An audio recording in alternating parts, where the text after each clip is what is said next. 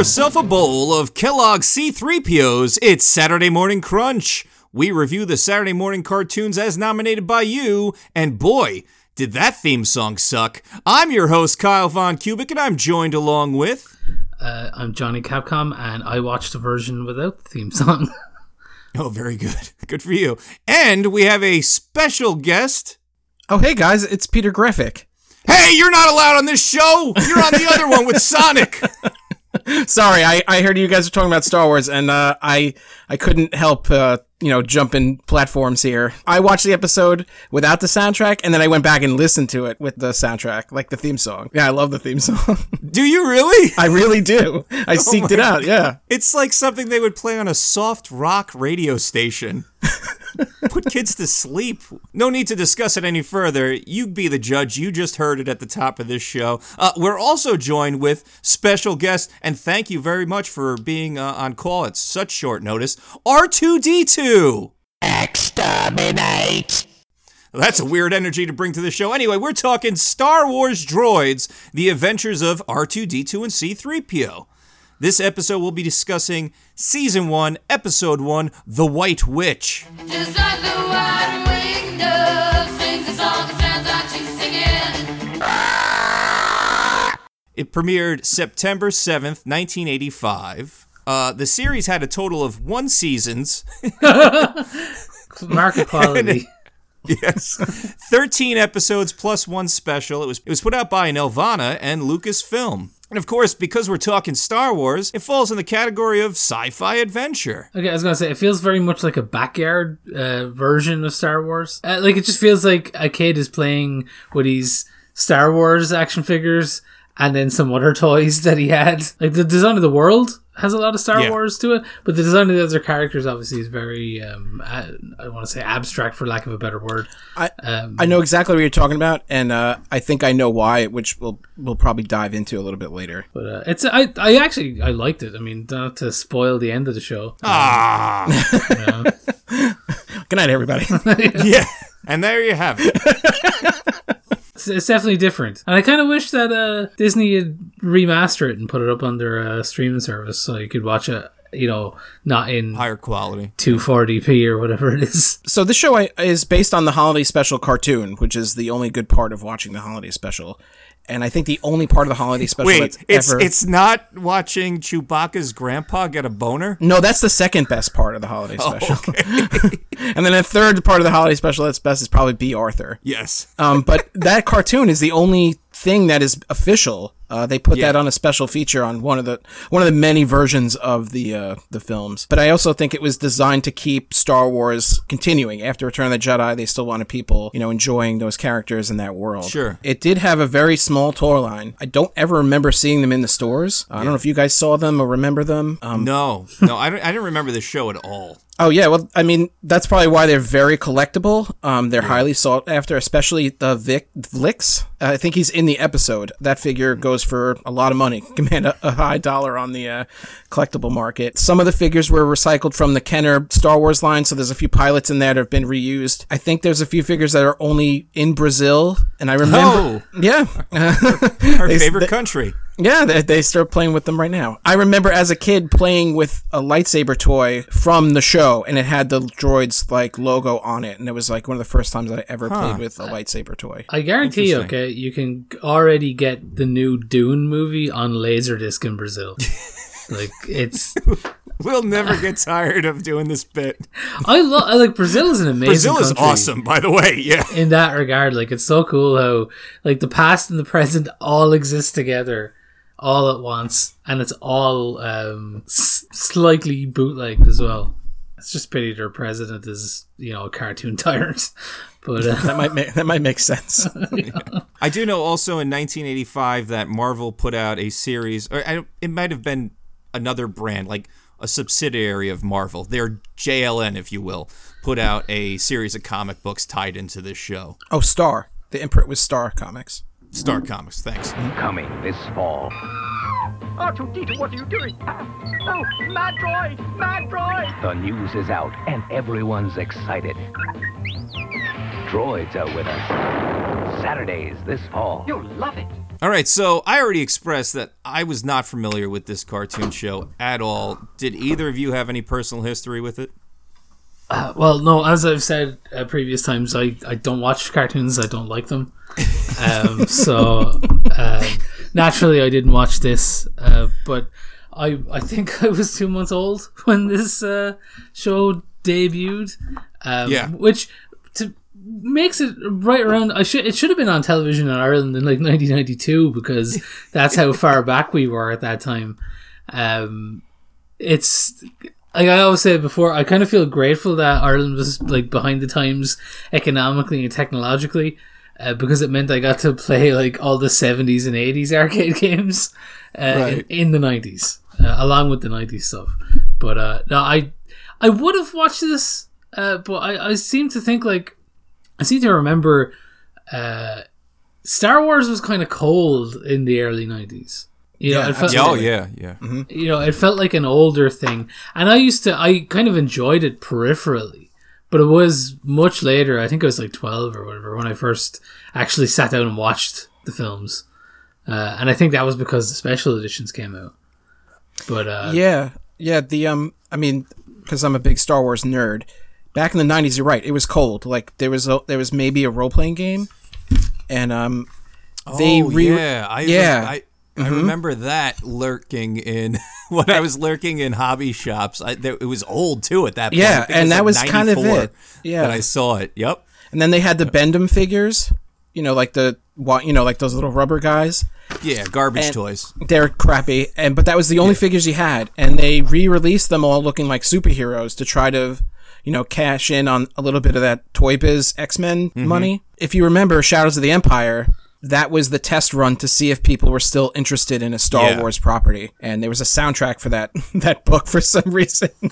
But Shadows of the Empire is such an interesting idea. It was this high concept, multi-pronged marketing, multimedia campaign where we're going to put out toys, books, comics, a video game, a soundtrack, and I think it succeeded in revitalizing the Star Wars brand.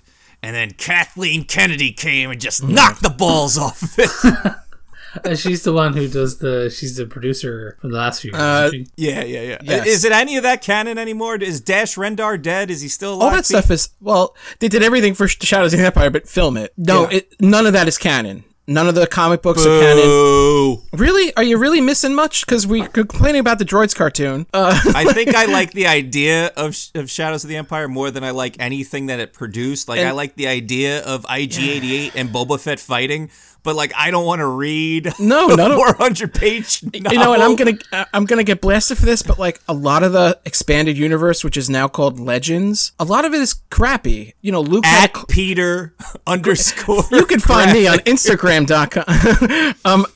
A lot of it's crappy. Sorry. There's the Yuzon Vong, which are basically just H.R. Geiger aliens show up near the tail end of all that, which doesn't make any sense. Han and Leia do have kids. They get Jedi powers and all that stuff. Luke, and at some point, Luke has a clone of himself with an extra U in his name. So, let's calm down. I didn't know that one. Yeah, let's calm down. Chewie dies in a planet. What is he called, Luke? Yes. Yeah. There's some great stories in there, but not all of it's gems. And essentially what Kathleen Kennedy and what they're doing now is they're cherry picking the stuff that people liked, and they're putting it back in. So, Grand Admiral Thrawn is in Rebels. So there's there's some stuff that they know fans enjoy, and they're putting them back in at some point. To double back, I did watch this as a kid. Droids. Okay. And it didn't click with me, and I think it was because where the hell is Han, Luke, and Leia? And it's weird to hear C-3PO call some rando master.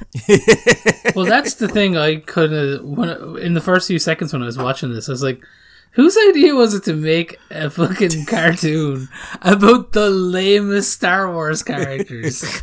I mean, everybody liked R2-D2 because he was this kind of little tough rubbish bin. C-3PO is literally the worst character in Star Wars. Everybody hates him. He's designed to be disliked. He's this ultra sub robot. He should be called, no kink shaming on our show. I'll fucking shame whoever I like, alright? I was forced to be a Catholic when I was baptized. I'm bringing shame back. But yeah, I was saying they should have renamed him to S1M9 because he's just a big fucking simp for every human.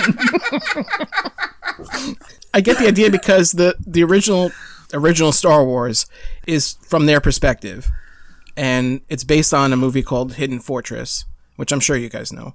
Yeah. Where it's like these two peasant characters are kind of like, you view this through their eyes. So maybe they were like, well, why don't we try that again? And that, since we're starting a whole new Star Wars thing, we'll put them in there. And everybody loves those cute robots. Yeah, when I started watching this, the Star Wars fan of me was like, I just have to know. This is me. I'm not making fun of anybody. This is my inner Star Wars voice. I just have to know, where does this fall in the greater canon timeline? And so, like, a quick Google says that it falls between Revenge of the Sith and A New Hope. But I want to pitch this at you guys. When do you really think it took place? Like, when they were making this cartoon? Because I know, like, retroactively, again, cherry-picking, moving things around so the franchise makes sense overall. When they were animating this, do you think it was like, they didn't have the idea of prequels yet? No, I think it's before New Hope. Well, you do think it, so you think it was a prequel? When did Return of the Jedi come out? Return of the Jedi is a 1983 film, John. Wow. By the time Return of the Jedi came out, they were numbering these things as 4, 5, and 6. Am I correct on that one? No, I don't believe so. I believe the numbering started with the VHS relate. See, because I thought there was a cinematic re-release of the original in like just before Empire Strikes Back came out, and they numbered it. And You're it was correct. like episode 4. Ah, okay, all right. Look, anyway, it doesn't matter. Okay, they eventually ruined it. Okay, it doesn't matter where it starts in the timeline. All right, And fucking midichlorians come along eventually and just scrap the whole fucking thing. Let's discuss the plot of the first episode of Droids. My idea was C-3PO and R2-D2 travel to the most dangerous universe of all, the French sci-fi universe. Because, I mean, this shows very clearly influenced by Mobius and by heavy metal and humanoids and all that kind of stuff. And that's the thing I enjoyed about it, was that, like, the plot is very simple. Like, they run into these two new humans that C-3PO immediately bends over for. Which is funny because, like, 90s he's much more animated on this show to be able to bend over than he ever was. Yeah, he's very flexible. If this show was made today, he wouldn't say master. He'd go, oh, daddy. Yeah, him and R2-D2 crash land, I believe, on Tatooine, although I'm not sure if they ever say Tatooine, but it's a desert planet, and Jabba the Hutt is brought up, so I'm assuming it's Tatooine. And they run into a couple of 1980s punks who like to race land speeders, and right away, C-3PO is all about that sub-life and is happy that they have a new master. They are searching for masters. R2-D2 and C-3PO are already teamed up. That's why I was thinking maybe they were like, oh, this happens after the last movie. Like, they're just droids. It's like a toaster oven. I don't need this anymore. No, but they were on Endor at the end of Return of the Jedi. True, yeah. They would have been left there. And C-3PO was a god to those little fellas. Yeah. It's also weird that, I mean, maybe I missed something in the way I watched it, but it's a cold open of, like, they crashed and there's all this, like, debris falling on them. So something happened before we met up with them. Yeah. Which I thought was, like, a little weird. I wanted to kind of know more about that. Yeah, that's one of the reasons I asked, when do you think this fell into the timeline when they were actually animating it? Because I was like, maybe it was... Okay, well, we didn't see everything that happened when they crash landed on Tatooine. It could have been a few days they were there, a few weeks they were there, and these are the adventures in between. I don't know. I didn't watch another episode past the first one. Well, a lot of it, too, is I think this show was serialized to a sense. So, like, there's a few episodes that were connected. They were kind of, like, get dropped off somewhere, and whoever was the hero of the story was like, all right, guys, thanks so much. And then, the droids would go off and do something else. So I thought maybe it was aired out of order, and that's why this is... Perhaps. I could be looking into it a little too much. Yeah, I think that's with most Star Wars things. The fans of it, like, try to connect things that aren't there and that the people who created didn't give a shit enough to actually, like, build those bridges. That's the great thing about the fans, though, right? The Star Wars fans are the best. They've never, ever turned on each other. And even some of the actors in the films really enjoy being in them. Oh yeah, Harrison Ford. He clearly loves Star Wars. And Alec Guinness. Harrison Ford definitely doesn't resent his entire career, you know. And he, weirdly enough, like Blade Runner seems to be the one that he put the most effort into when he came back for that. But he hated working on Blade Runner. I was going to say the narration. Yeah, he put a lot of effort into that part. And then I don't know. I kind of forced myself on an android, and after that,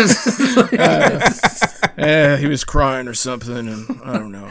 The work print version of Blade Runner actually is really interesting if you can get your hands on it, because I love Blade Runner, so yeah, I've seen that. The music in that weird rapey scene with him and what's her name, Rachel, the robot. Mm-hmm. Like the music is different, and it takes on a very sinister undertone during it. Whereas they play the love theme over in the other versions, but this they use like more dark sci-fi music, and you're like, oh, I do not like Deckard anymore. This is kind of, which is actually, you know what? I was just going on a tangent there to bring it back around to the heavy metal movie. That's what's so surprising about this style, is that it's adapted for children, but the heavy metal movie and the comics, very much not for children, due to a lot of sexual content and a lot of sexual assault content. I have that playing for the kids while I'm doing this. I have to go. It's a thing. There's a good lesson in there, which is don't put rape in your story because you're probably not smart enough to do it right. There's plenty of good works out there that feature rape as an element and sexual assault as an element, and they discuss the idea, and they earn the right to discuss the idea. Heavy Metal the movie is not one of them. No, and, not at all. It's one of the things that made me feel weird about this show is that I like heavy metal and I like the style, but I always feel a bit disgusted with myself because I'm writing off those elements, you know. And sorry, go ahead. I know exactly what you're talking about. I know exactly how you feel. I can't really finish that movie. There's something else. I think there's Fire and Ice. I have a hard time. Yeah. Watching that, I just kind of feel like it's inappropriate.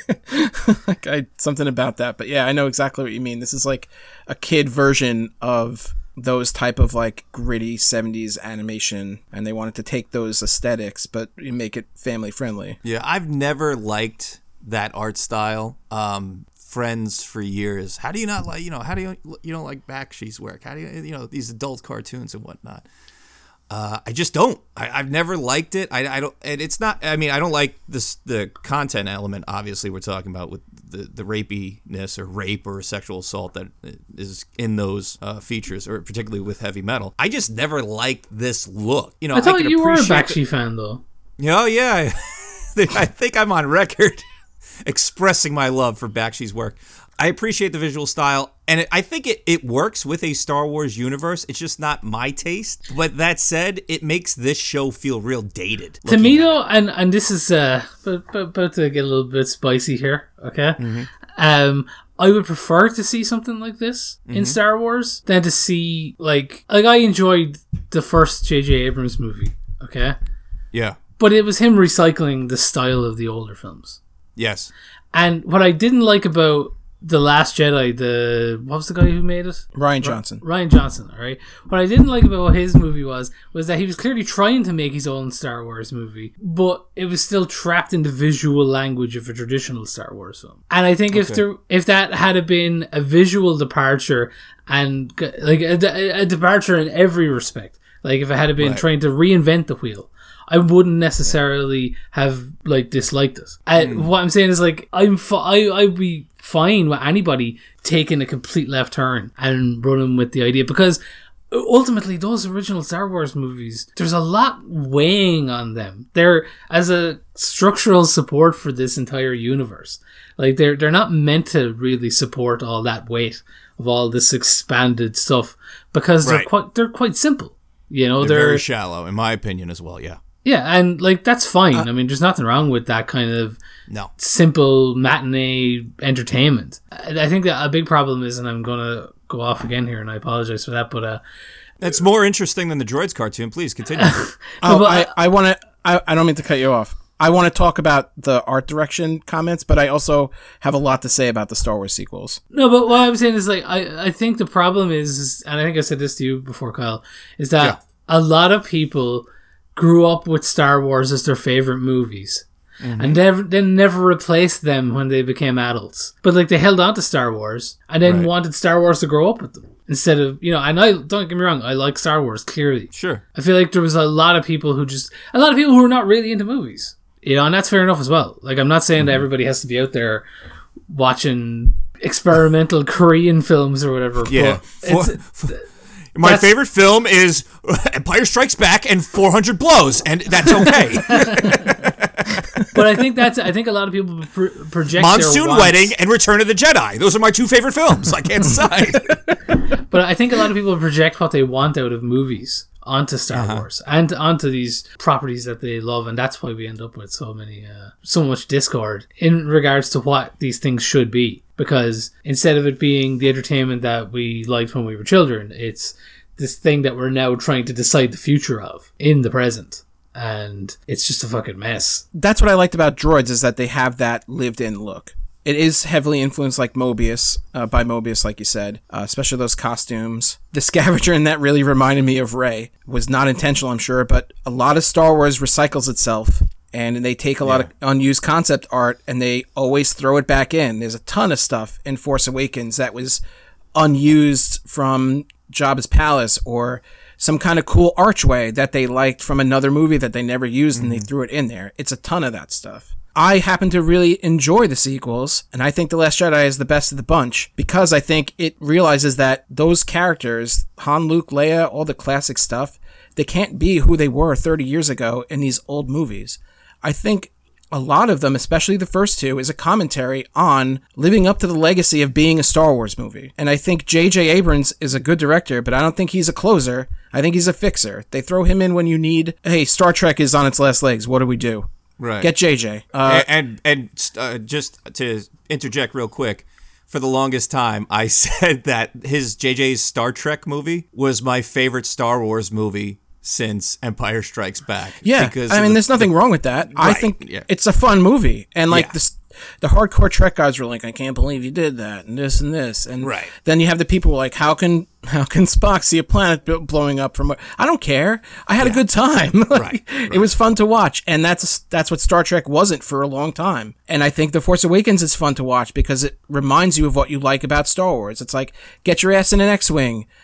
Get your ass in a TIE fighter. Right. There's a desert planet. It's not the one that you know of, but it's super fun. And here's a new robot that was cute, just like that last. And that's cool. I'm into that. I think that's why I actually enjoyed The Mandalorian. Yes. Is because it doesn't concern itself with those movies. Yeah, and that's fine. But I also think that The Mandalorian is different from, it wasn't around when they were making those movies. Yeah. So I think the movies have a goal of getting new people in and trying to please hardcore Star Wars fans. And that's fine, but they also have a humongous budget where The Mandalorian did not. And I think that why that works a little bit better is because George Lucas didn't have a huge budget when he made Star Wars. Yeah. And he had a lot of people breathing down his neck and saying, but I'm not spending money on that thing. It was also that thing that I was saying about this show, what I enjoyed, which was it was somebody doing something new, something genuinely new that wasn't tied up in the mess of all this. And really, I mean, there's two reasons why all this extra stuff exists. One is the economics of it. The companies want to make more money. And two, people want more stuff, but they don't know what they want ultimately until they get it. But see, that's what I think the Star Wars sequels aren't failed isn't because of what they are. It's because they were answering those questions about the fans. They made Force Awakens, which I think is a lot of fun and a great Star Wars movie, and then everyone's like, it's too much of the same. You blew up another Death Star. What the hell is this? Right. And I remember seeing it in the theaters going crazy. I saw that thing 7 times in the theaters, and every time I saw it, people were like psyched. And then it was until the dust settled. Until the dust settled, they weren't really into it anymore. I remember there'd have to be there'd have to be way more nudity in it for me to see any film 7 times. That's just me. All right, Kylo Ren wanted you getting that dick out if you want 7 ticket purchases. Well, I like Star Wars. So I remember when Star Wars Episode 1 came out. Everybody in the theater was jazzed about it from the beginning to end. And then, like, a week later is when everyone was like, yeah, you know what? That sucked. And they all those, started talking. I don't They like talked any of about it. all the Like, things that they didn't like, and now they hated it. And I've gone on record saying, like, I spent a lot of my preteen years and early teen years just devouring anything Star Wars, reading up on all this stuff. And, you know, as an adult, what I've come to is, like, for a lot of the fans, it's just the lack of realization that the Star Wars in your mind is never going to be better than the Star Wars on that screen. And like Pete touched on, with the prequels and the sequels, the big issue with those is, okay, sure, George Lucas is at the helm of these movies, but he's not the scrappy director who wants to break out at this point. You know, he's got to pay child support. And a lot of it. So he's got to make these movies, and they got to big blockbusters, and now it's still designed by committee. And the same thing with these sequels. Like, maybe I don't disagree with what you're saying, Pete, about, what's the middle one called of the sequels? The Last Jedi. The Last Jedi. No, not The Last. Is that the last? No, Last Jedi. You're right, is the middle one. You were thinking it was called The Last Skywalker, right? No, you're thinking of Rise of Skywalker. I like the idea of, hey, I'm going to do it. You hired me to be a director. I'm going to do it my way. I like that. But at the end, that's not what we got anyway. Like, you still got designed by committee. You still got... He didn't get final say on that cut. Look, which I think is hysterical, which are people like Kathleen Kennedy and Ryan Johnson, nobody listened to each other. You really think that they all sat in a room and they're like, hey, Ryan, do whatever you want. It's cool. Right. No, they didn't. It's like... $1 billion or more movie. That's the thing, and that's the problem with all of it. Is it you got away from the ensemble cast and the little story and the hey, go down to the thrift store and get some electronic shit and spray paint it white. That's gone from these films, and that's where in my opinion, the magic's lost. But if I could just say this real quick, I'm also in the camp where I liked Rebel One. Was that what Rogue was One? Oh, Rogue One. I liked Rogue One for this simple reason. In that film, there's this blind character, and he's not a Jedi, but he talks about the Force as a spiritual thing. And I was like, man, that right there, that bit in this film redacts all the craziness of the midichlorians and all that nonsense. It makes it this magical thing again, because that's what it was, right? It was space wizards. That's cool. I like that. And then everyone couldn't wait to crap in that movie's mouth. You know what's funny about I Rogue liked One? that movie. I thought that movie was pretty good as a Star Wars film. I like that movie, and I also like Solo, but I also think it's funny where it's, you know, you had Force Awakens, now it's a different show, but now it's Force Awakens, and everyone was like, too same, you blew it. Then they have Rogue One, and it's like, hey, he bumped into that guy in the cantina. You guys see that? There's a giant ad over there. Check it out. Right. Here's a CG guy from the pilot, one of the pilots from A New Hope. What do you think? And everyone's like, I love it. So it's like, what do you... They shoehorn Darth Vader in there just for, like, the fans. Well, that was... that's always been my joke about... I'll say it again just because, Peter, I don't think you've ever heard it. No, Peter heard it. The one about Darth Vader. I love the idea, right? That he does all that shit by the, you know, in the end where he does all these forced lucha libre and he's throwing guys around the room. And like, I want to see a deleted scene where he walks out off and goes, I'll tell you what, I'm fucking never doing that again. It's so funny. He's like, he's fucking terrifying. And then an hour later, he's like, I can't even pick up this thing and fight Obi-Wan.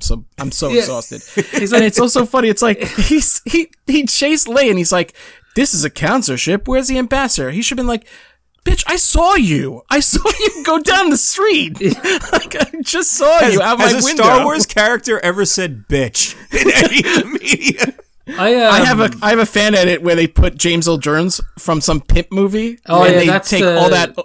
There's the one where they put all the blood in it as well. War of the Stars. And at the end of it, Han Solo kills Darth Vader by shooting his ship out. It's great. All right, we got to get back to droids. This is not a Star Wars podcast. It's a Saturday morning cartoons podcast.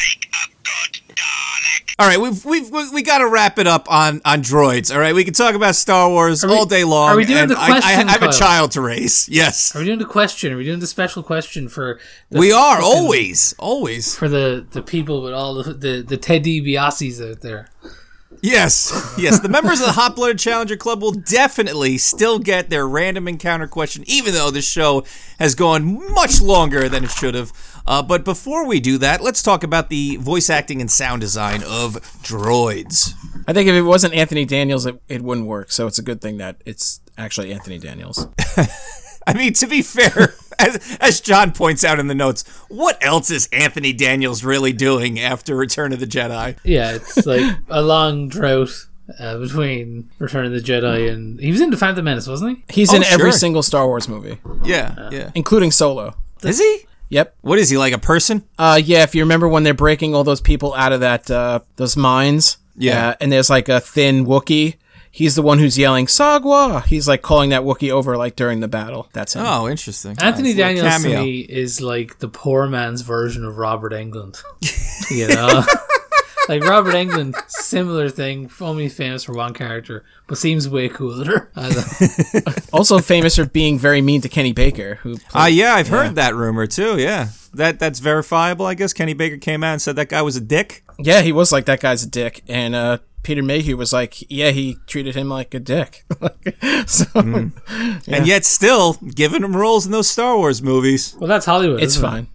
Who else That's can like, do that? I remember, and we've gone on so many tangents already, but why not one more? I'm sorry. I remember way back when like the Simpsons cast was like, you gotta pay us more. And I was like, I gotta believe this many years in with this show, you could can all of them and find some hungry 30-year-old voice actors who could do, or just two, who could do all the voices of these characters for half the cost. Who like, even well, watches you don't have to put up with Anthony Daniels bullshit because of Star Wars fans. I bet there are people who've met him at plenty of conventions, though. Like Anthony Daniels has to put up with like a lot. I'd say at conventions, people coming up and going, "Oh, hey, Anthony, it's been a while," and he's like, "Oh yeah, yeah." Because the convention scene is like a human zoo at times.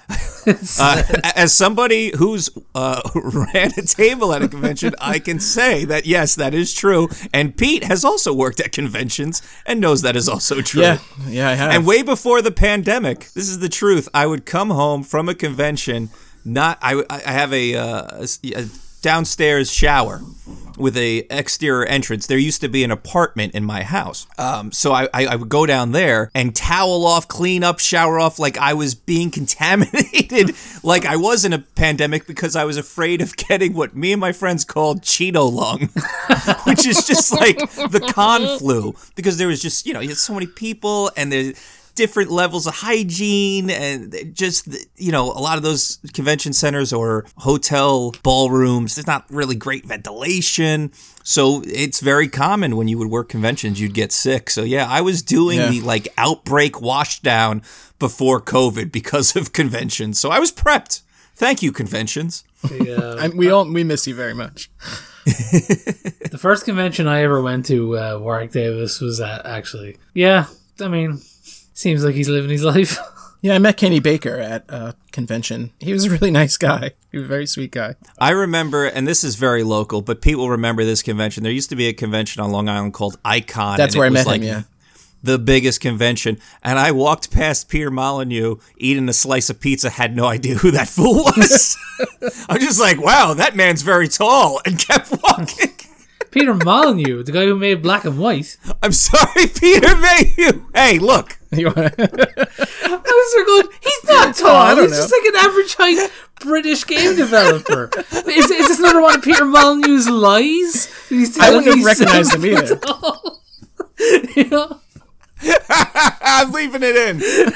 I don't care. It's been a long 3 weeks for me. I'm leaving that in. We all had a good laugh at my expense. That's fine. Yeah, sound design. That's what we're talking about right now. Voice acting. I thought all the voice actors did a pretty good job. At least with the video that I watched, the mix was a little off, where like the sound effects and music were just too hot in the beginning, and I had some difficulty hearing C-3PO when he was talking. It kind of leveled out midway through. The music is pretty unremarkable, with the exception of a few moments during the night scenes, where they kind of have like a Metroid vibe, and I dug that. But otherwise, I didn't think there was much there I was actually kind of surprised between the intro song and the music that was played during the cartoon, because Star Wars really is associated with this bombastic orchestral music. And I know it's a Saturday morning cartoon, but still, like, it just didn't have that energy for me. As far as the voice acting goes, I liked a lot of the cast, and it reminded me of like the NPCs in Knights of the Old Republic. Yep, You're with you on that one. Your BC level voice actors doing a lot of doing a phone book read. Yeah, and I think Knights of the Old Republic, that's just a great time. That's one of my favorite Star Wars movies. It's so great. It's really great. I was playing it on my iPad like a couple of months ago. I was like, it's still great, even though I'm actually having to use the touchscreen control to play it. Like, it's still great despite that. Yeah, so I kind of got a flashback to that, and especially the villains. They were that kind of pure surface, no depth to their villainy. Just like, I'm a bad person. And Darth Revan's awesome. But when you're talking to the shitty people, the merchants and stuff. And, those guys are they're just they're just like, hey, why don't you buy me some illegal things? And you got any death sticks? I just really like being a jerk to some of those people. It's just great. Eat, Lofi, eat. We'll be right back. The Hot Blooded Challenger Club podcasts are a proud affiliate of Animation Legends. Head on over to animationlegends.com and scope the large assortment of animation cells they're offering. Own a piece of animation history. For just $25, you can get 5 different cells from some of your favorite animated shows. Shows like He-Man, G.I. Joe, Vampire Hunter D, Captain N, The Adventures of Sonic the Hedgehog, Star Wars Ewoks, and many other. And you can pay even less with our special promo code RINGS at checkout. That's RINGS. Go to animationlegends.com or click the link in this show's description and tell them that the Hot Blooded Challenger Club sent you with our promo code RINGS.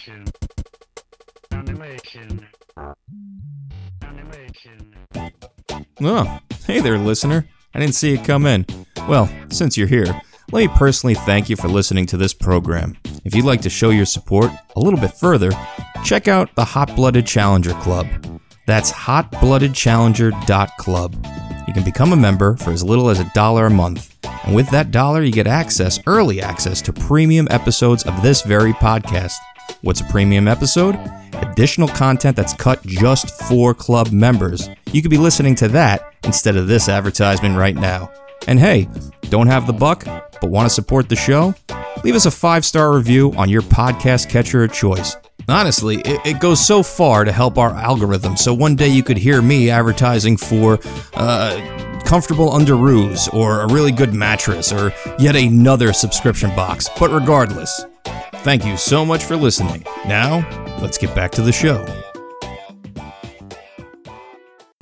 Shake, Loki, shake. Now back to our show. And we'd be like, here she is from the parish of Ferns. It's Fidelma. And we are back. Hey, don't miss out on the laughs. Become a member of the Hot Blooded Challenger Club for as little as $1 a month. Get more podcasts, get them early, and get exclusive content within those shows.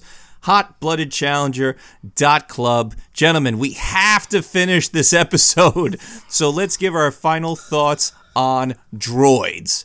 You know what? I would watch this again, and I probably have watched more episodes. I know there's one I think called The Great Heap about a giant droid junkyard, and I don't think they're as bad as I remember. So maybe they're better now as when I watched them as a kid. I love Star Wars, so I'll watch anything with the Star Wars logo on it. Apparently, look, it was. I enjoyed the aesthetic of it. It's kind of exploring a more mundane side of the Star Wars world. And as a kid, I always wanted, if I was to write a character for myself to play as a child, I would have written the character of somebody who wasn't a Jedi but did have a lightsaber. So I appreciated that, because one of the punks was just like, yeah, I got this lightsaber. So I always liked the idea of being somebody, and this is very much my personality, where it's like, yeah, I've got a sword, right? But I'm not part of your stupid fucking club. Right? Yeah, when watching this, I did wonder where the billions of Star Wars YouTubers were to criticize Thal Jobin, who's the punk you're referencing, and his ability to wield a lightsaber with no proper training. I mean, look, I if it was remastered properly, I actually would probably give it a click if it was on Disney Plus. But yeah, so it was grand. That's the easiest way I can put it. Yeah, I thought it was fine, but honestly, this came out the same year as Thundercats and 2 years after G.I. Joe: Real American Heroes, and comparing it to those contemporaries, this just seems so dated. I might have been more inclined to give it a higher ranking in Cereables, because I'm going to give it a 6 out of 10. If it was like something that came out in the late 70s, early 80s, because art influence aside with the whole heavy metal aesthetic, to me it felt very similar to like the 1975 Star Trek cartoon, which was equally boring in my opinion and leans way too heavily on the franchise in lieu of creating content of merit, like most Star Wars and Star Trek things. Zing! Hey, no. There's more good Star Trek than bad Star Trek. Opinions vary. All right, John, cereal bowl ranking. I want to say I gave it a 7 because it's fine. I wasn't bored. And that's kind of I always appreciate that. The film critic, Joe Bob Briggs, he always said, like, listen, I know my only requirement from a film is that it's not boring. And this wasn't boring, like Conan and the Young Adventurers or whatever. It was interesting looking, and it kept my attention throughout. Will I watch it again? More than likely not. But I said if I would click on it if it was remastered properly. But yeah, it was fine. I give it a 7. Heck, I'd give it 8 out of 10 3PO cereal. Whoa! Yeah, I liked it. I especially like the intro and the theme. I would probably watch that again more than a full episode. And I would cut the paper mask on the back of the box and wear it and piss somebody off. You ruined it. It has no value now. Well, that just about does it for us. I'd like to thank our host for joining me on this episode, and also the members of the Hot Blooded Challenger Club, without whom this podcast is not possible. If you'd like to become a member of the Hot Blooded Challenger Club, visit hotbloodedchallenger.club. You can nominate a Saturday morning cartoon for us to discuss by leaving a 5-star review on Apple Podcast or Stitcher with your nomination, and you can fast track that nomination by becoming An enemy of the Daleks, you must be destroyed. Yeah, a member of the Hot Blooded Challenger Club for as little as $1 a month. With all that said, hey, join us next time, because we're talking Ewoks and more Star Wars. All right. Okay, Polly, you ready to play a little bit of music? No. Now, wait. This is the Nick Winters Show, and I do the entertaining. Thank you. Let's go out with something really hot for these folks. A big hit out of 77. Star Wars, nothing but Star Wars.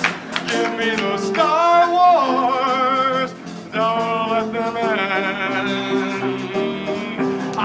Star Wars, if they should bar wars, please let these Star Wars stay. And hey, how about that nutty Star Wars bar? Can you forget all the creatures in there? And hey, Darth Vader in that black and evil mask, did he scare you as much as he scared me? Star Wars, those near it far wars. My 7th winner up here.